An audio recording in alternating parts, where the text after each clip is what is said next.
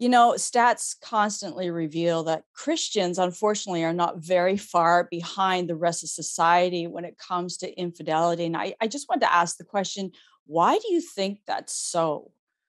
And that's because you can intellectually accept Jesus into your life and become a Christian, but that doesn't mean your heart has been healed or your heart has changed. So, what's happening in the Christian community, people come into the kingdom, they make a profession of faith, but they haven't done the inner work. So, in other words, they bring all their emotional baggage into their faith, into their marriage. And if they've never dealt with the healing of the heart, then heart issues are going to cause conflict in marriage, and so then you're going to have the very same statistics as the world because people haven't actually changed their heart, even though they believe differently. And also to top or throw into that mix is we are still very involved in the world through media exposure, the TV, movies, internet. All of these things expose you to the options and the other side of things. And so you think, oh, well, I can always do this if that doesn't work.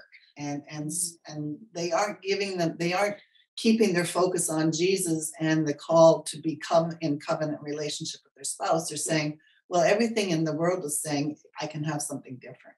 But also, too, if in the Christian communities no one's talking about personal transformation and healing of the heart, then all you have is a profession of faith and the relationships fall apart. That's so true.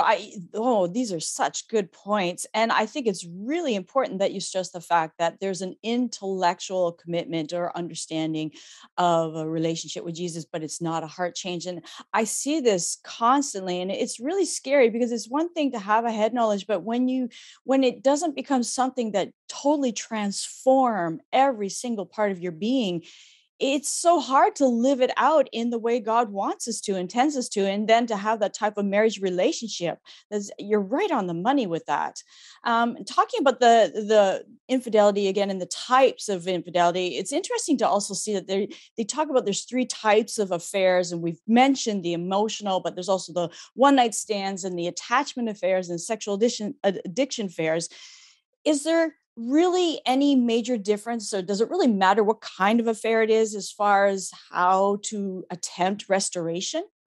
Yeah, actually there is, because if it's a single impulsive event, that you can heal from that much faster than if it's a lifetime of serial infidelity and it becomes just part of their character. So yeah, there is actually a difference. Like for example, in mental health, I know that people who have bipolar disorder, if they have a severe elevated mood swing or they come off their medicine, they could have one very impulsive day and do all kinds of things that they later regret. And you can recover from that by getting back on the treatment. And so that would be, to me, an isolated incident that wouldn't be repeated because, with treatment. But so, yeah, there really is a difference because some people that if it's gone on for a long time, that's much more difficult to recover from. And if you are used to getting your emotional needs met through pornography, through visiting massage parlors where there's extra activities happening more than massage and this kind of thing, or even affairs at work and so on, the emotional attachment in those places is way stronger, and the spiritual contamination is far more profound. So there is a difference. Yeah. I never really thought about that, but that's very interesting. I never really thought about the fact of the impact sometimes of physical problems that could cause this. It's very important to add this into us. Thank you so much for sharing that. On another note, I want to talk about the power of forgiveness. You touched on it, and I think it's so important. Talk to me about the amazing power of forgiveness. Well, forgiveness is so key to our existence here. You can, some people say, well, I need to be forgiving my husband all the time for how he doesn't pick his socks up, or he doesn't do this, or the toilet paper roll is never replaced. Yeah, none of this refers to your current husband. No, this is not not a current situation. But you hear people saying, well, my wife is lazy and I have to keep forgiving her for that or whatever. No, that is not a forgiveness issue so much as developing fruit of the Spirit in terms of a relationship and how you handle simple things. You don't want to make mountains out of molehills in general life. You develop fruit of the spirit, so you have patience for the husband who's not doing what you would like him to do. But that husband also needs to develop kindness, so he knows his wife would prefer this. And so it becomes a workable situation.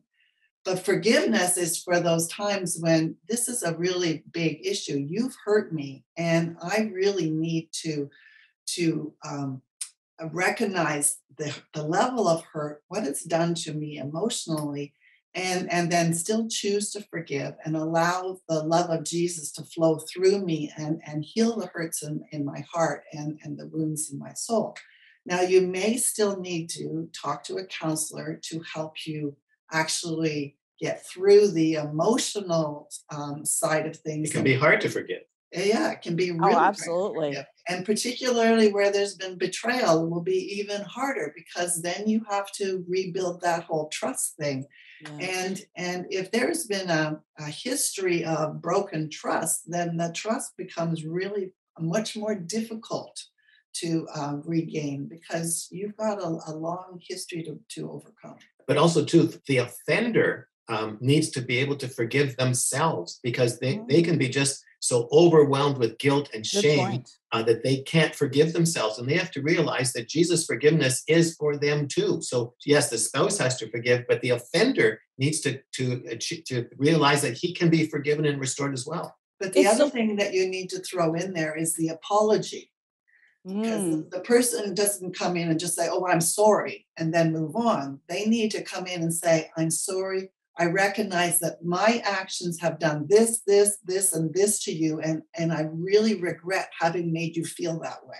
So, in other It's more words, meaningful. the person making the apology needs to place themselves in the hurt person's place and figure out that's what I've done. That's what I need to be apologizing for. And it will become way easier for the spouse who was hurt to be able to reach that place of forgiveness. so really you have two people in a marriage, and it's two people who need absolute healing if they're going to have that restoration. Thanks for sharing that. I want to bring back Mike and Mitch. Well, as I'm just listening to what has been being dialogued here, Mitch, you're not married yet. Man, you should be just writing notes like crazy because it's not enough just to say, I'm sorry. Did you pick up on that? Mike, I'm soaking it all in. Every word out of these people's mouths, I'm drinking it up. Yeah, exactly. And Grant and Kathy, what you've done is in laying out for us some of these principles, I believe it's giving hope. I want to encourage people to get a copy of your book, Emotionally Free, which helps people to unpack some of the inner things that they've been going through so that they can walk in the freedom that God has created them to walk in. And I just want to say this, there is hope for your situation.